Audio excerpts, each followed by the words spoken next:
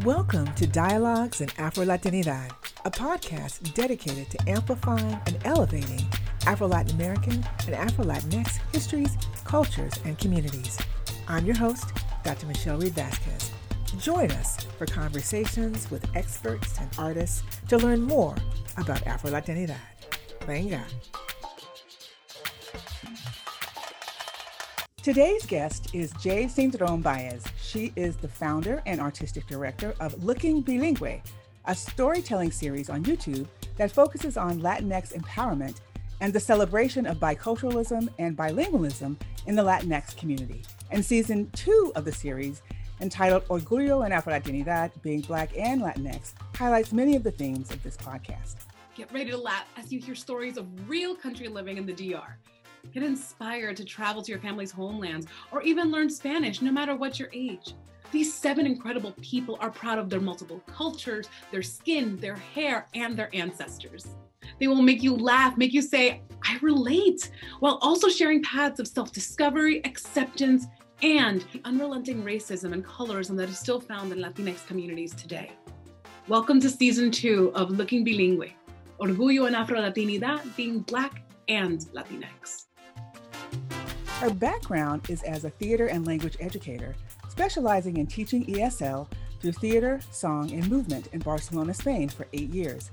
Inspired by personal experiences and struggles with cultural identity, she returned to the States to focus on the link between cultural identity and language education, using the arts as a vehicle for understanding and building community. She holds a Master in Arts Administration from Drexel University and currently serves as the bilingual early childhood literacy specialist for the Free Library of Philadelphia and is a board member of the Philadelphia Women's Theater Festival and the Teatro Paloma, which is Lancaster, Pennsylvania's first and only theater company. Welcome to the podcast. Hello, thank you for having me. So Lancaster, Philadelphia, Barcelona, theater, language education. Where did you grow up and how did your interests evolve and take you from Pennsylvania to Spain? Yes.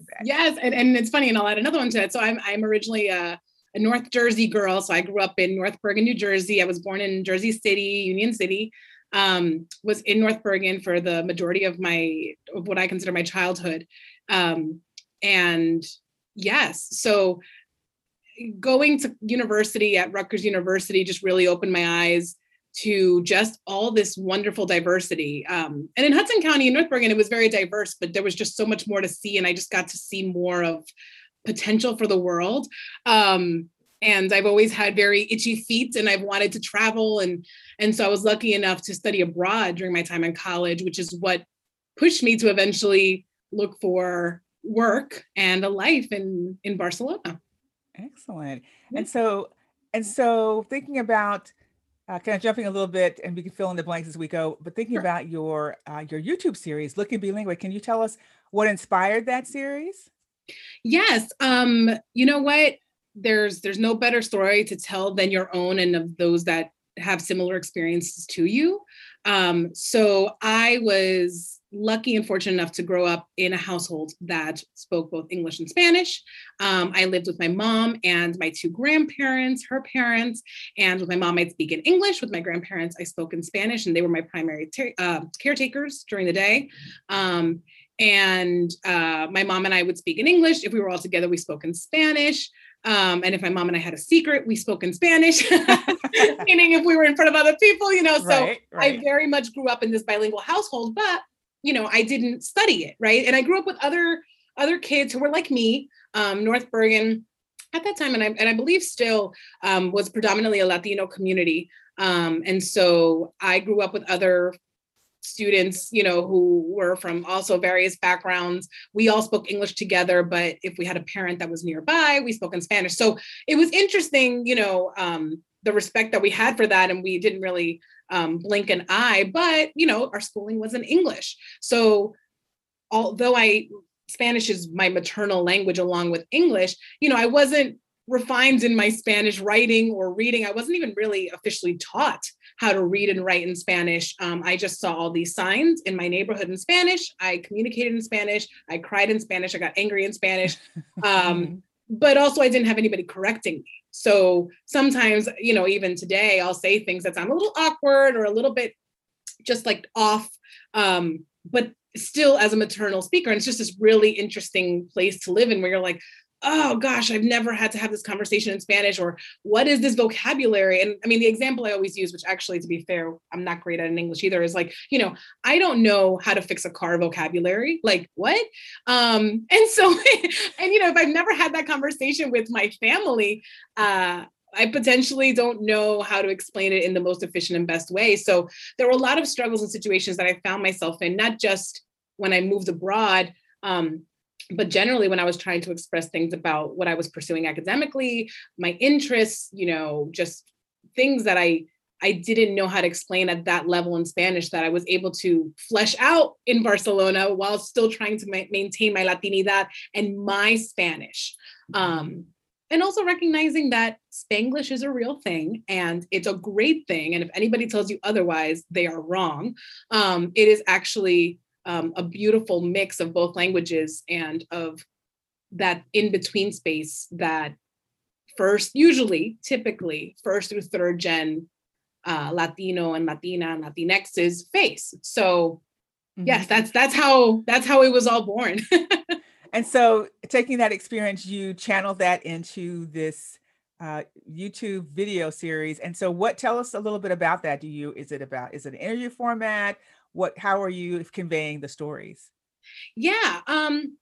So basically Looking Bilingüe is an interview series.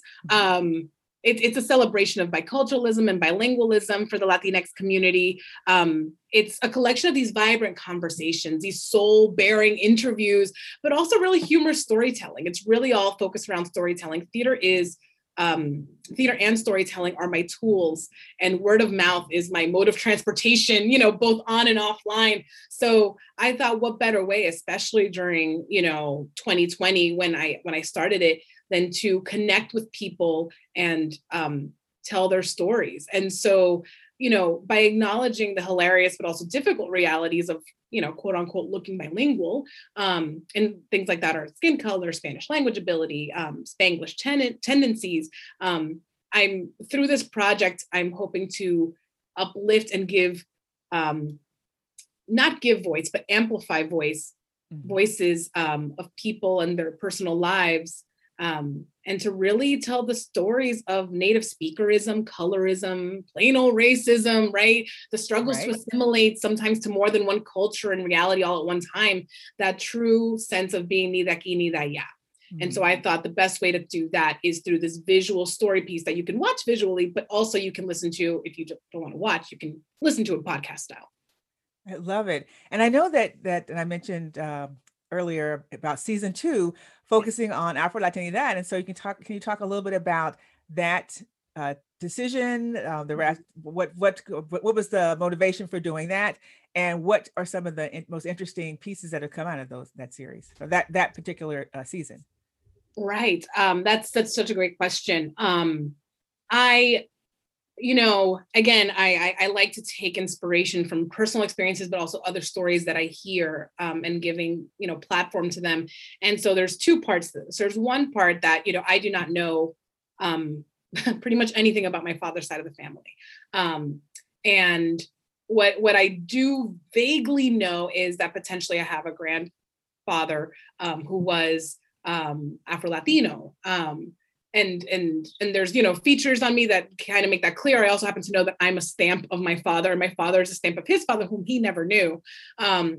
And so it's just always been a really interesting question. People have often asked me if I was mixed, if I was Afro-Latina in general, or if I was Black and white. And I was like, no. And I always was like, I wonder, what are they seeing that I'm not seeing? And so in recent years, especially in my time in Barcelona, seeing how people were receiving me, I kind of started to wonder, and I found this out about that side of my family.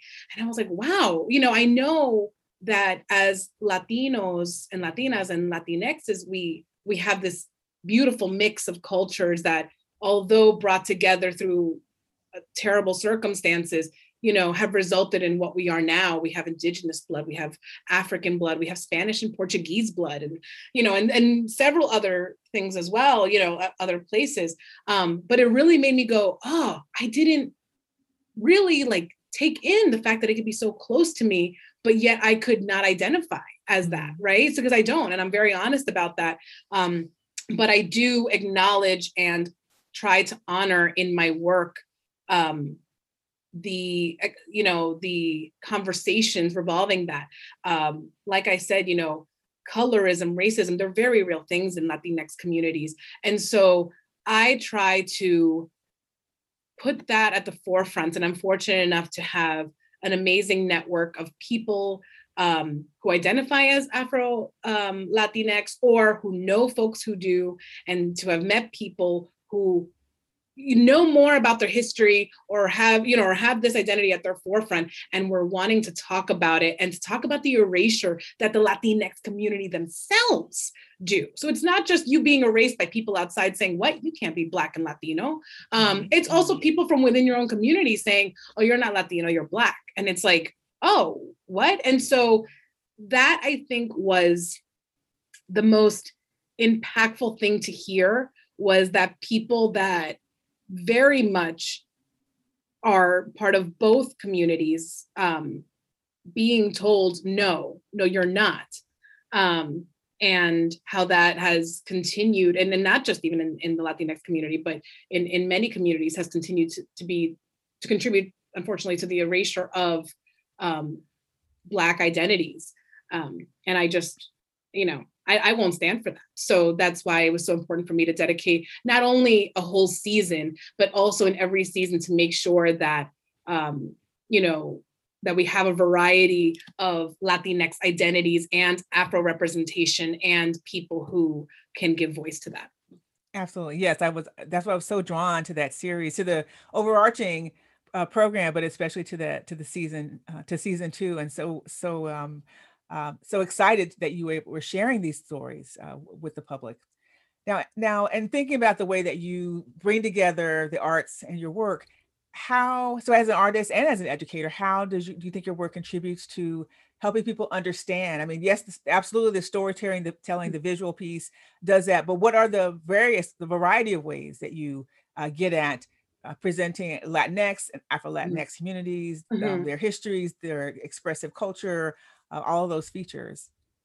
Yeah, I describe my work, the importance of my work, as the process, right? So yes, you get the final product. What you see edited, right, is a wonderful glimpse of this person's experience, their story, how we connect. But that is certainly not all of it. And you obviously, I can't post, the entire interview because it would be very lengthy, and I want it to be a glimpse into this world, but I want the process for my guests to also be what they need it to be. So I focus on that. What does that mean? It means that we don't just meet and I throw just whatever questions at them.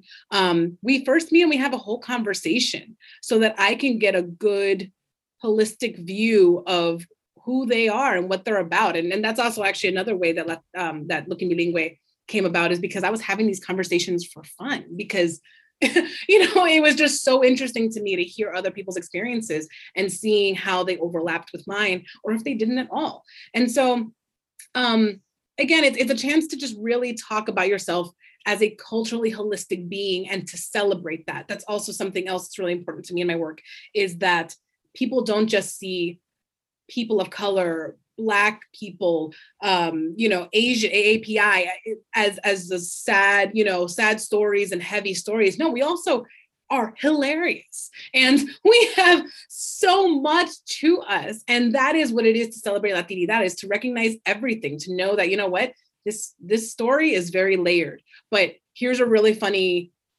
story that my grandparent tells me, or, that has been passed to my family, or here's a hilarious Spanglish experience that I had, or here's a time where, I don't know, it's just to really get the holistic sense of what all of that is. Because, in particular, when it comes to Afro-Latinidad, that, like I said, being something that even within Latinx communities is ignored or looked at with a side eye, we also have to recognize that these are our roots, not only personally, but for our country. So even if, you personally know that there's, potentially very, very, very little of that in your family, how does it affect your country? How does it affect your community? So we have to break that mold of what being Latin is, because there is no such thing. No one person or group can define what that is. It's in our blood. It's in our music, our religions, our traditions. And so I try to really break that down in the interviews from each guest's perspective.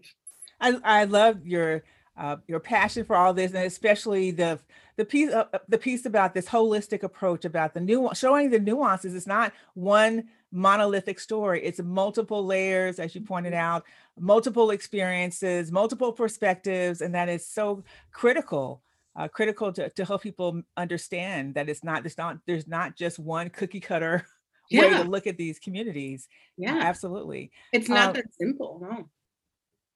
And what would you say? So in addition to kind of this holistic expression, representation, what do you think, especially in terms of your work, are some of the more urgent concerns that Latinx and Afro-Latinx communities have? I'm just thinking about, how do you approach it, for example, or what's come up in interview commentaries or in workshops that you've done?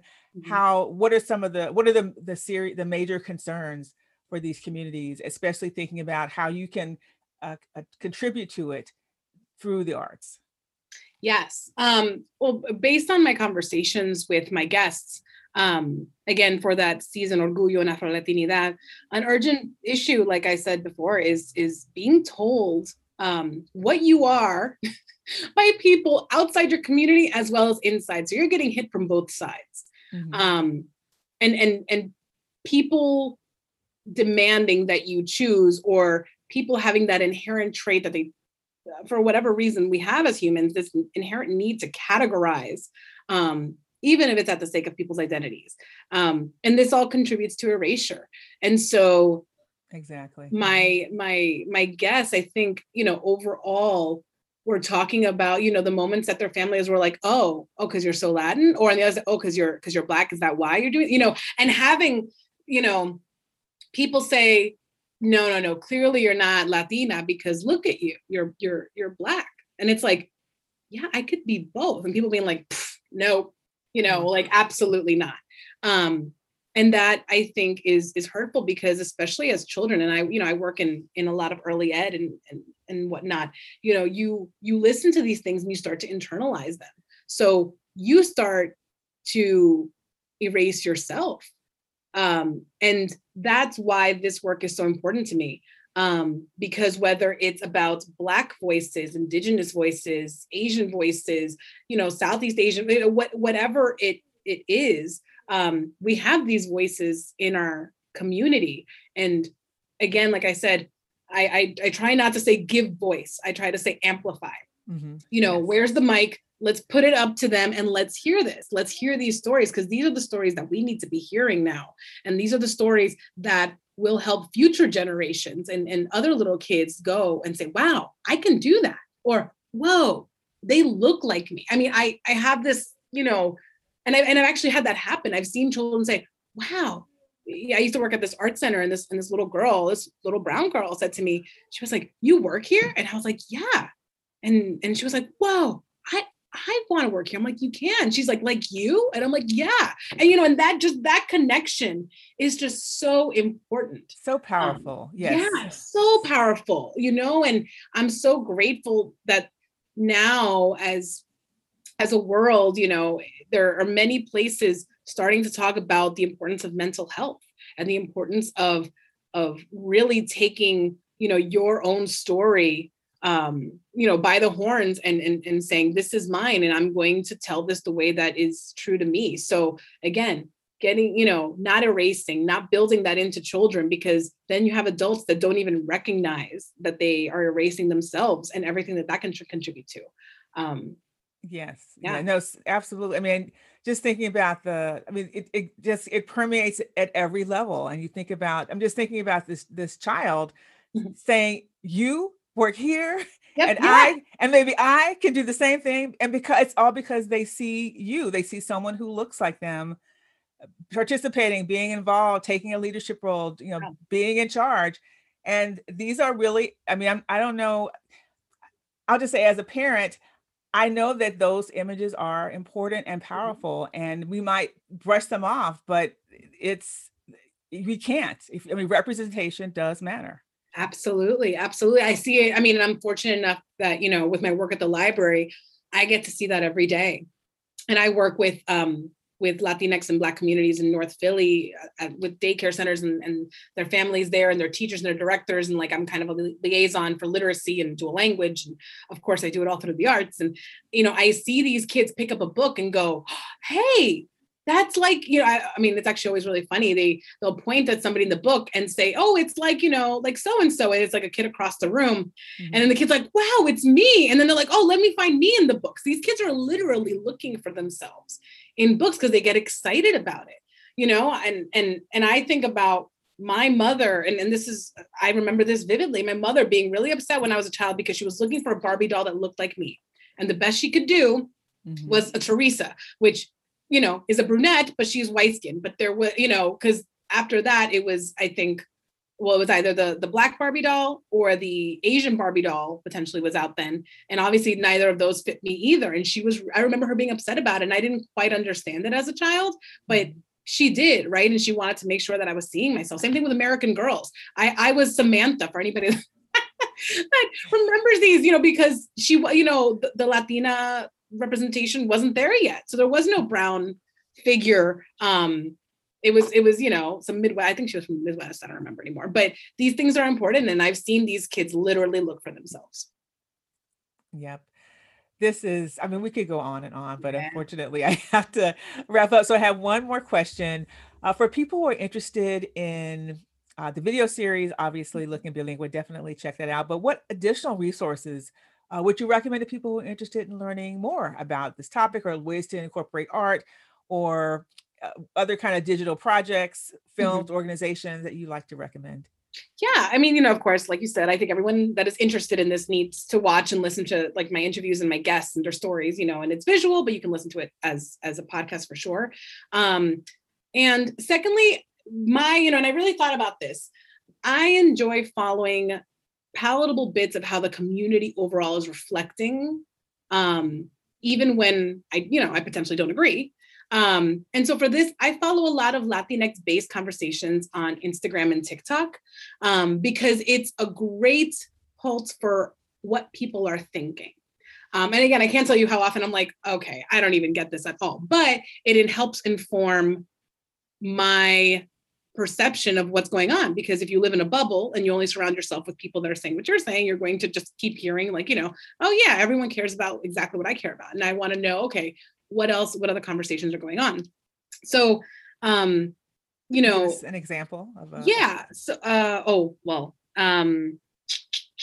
so groups you should follow. I'll say this because there's a lot of ones on Instagram that I really like. So like, to just keep a tab on, like We Are Me Too, Pero Like, Latina Approved. There's a Latina to Latina podcast. And then when you start liking them, a lot of other things pop up. But I wanted to also specifically talk about a group in Reading, Pennsylvania called Barrio Alegría.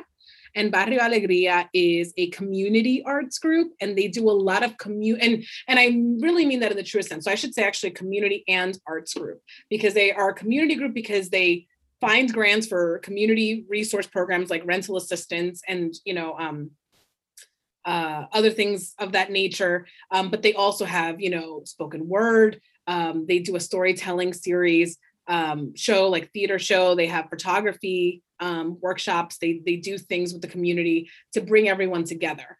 And they are just an incredible group that I personally worked with when I lived there briefly, that continues to do amazing work. And again, really in the true sense of community, not as a buzzword.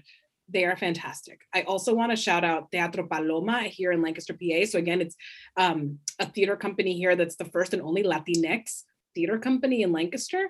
And we do stories in English, Spanish, Spanglish, by Latinx playwrights. We are, you know, of course, happy to receive anybody who is interested in working with us, but we are predominantly Latinx based. And then also I want to like highlight again, because I'm a language person, if you want to better your Spanish or your English or potentially another language, check out programming at your local library. So I work at the Free Library of Philadelphia, and they have an amazing language resource and language department. And they have an Instagram account that I believe is Free Library LLC, I think, Language Literacy Communication. I forget what it is, but I think it's something like this. And they have amazing language resources, language groups, like conversation groups for a plethora of languages. It makes me want to quit everything and just take all these programming opportunities with them. But it's not just them. You know, there are other libraries and other community centers that also offer these opportunities to connect to different communities at a real level. And that's why I know it sounds silly that I'm saying, you know what, Instagram and TikTok and following these different hashtags sounds silly, but really you want to see what people are talking about on TikTok. There are amazing people. I have a friend, her name is Gati, and I think her thing on TikTok is Gati La Dramati. So it's Kati La La Dramati, Dramati. I think I might have saw that, but Gati La Dramati, right? So Gati La Dramatic, yeah. But she does a lot of like Puerto Rican history things and things that she's learning on her journey. And there's a lot of people like that who are putting out there these different BIPOC and Latinx stories.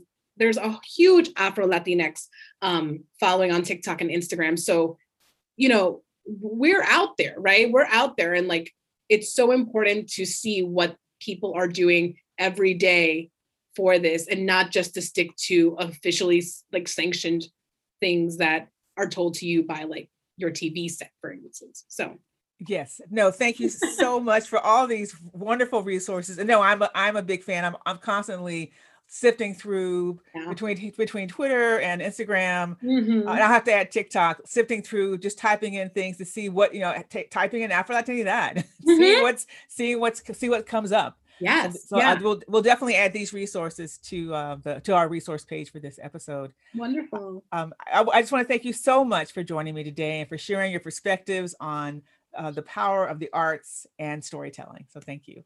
Thank you so much for having me. Thanks for listening.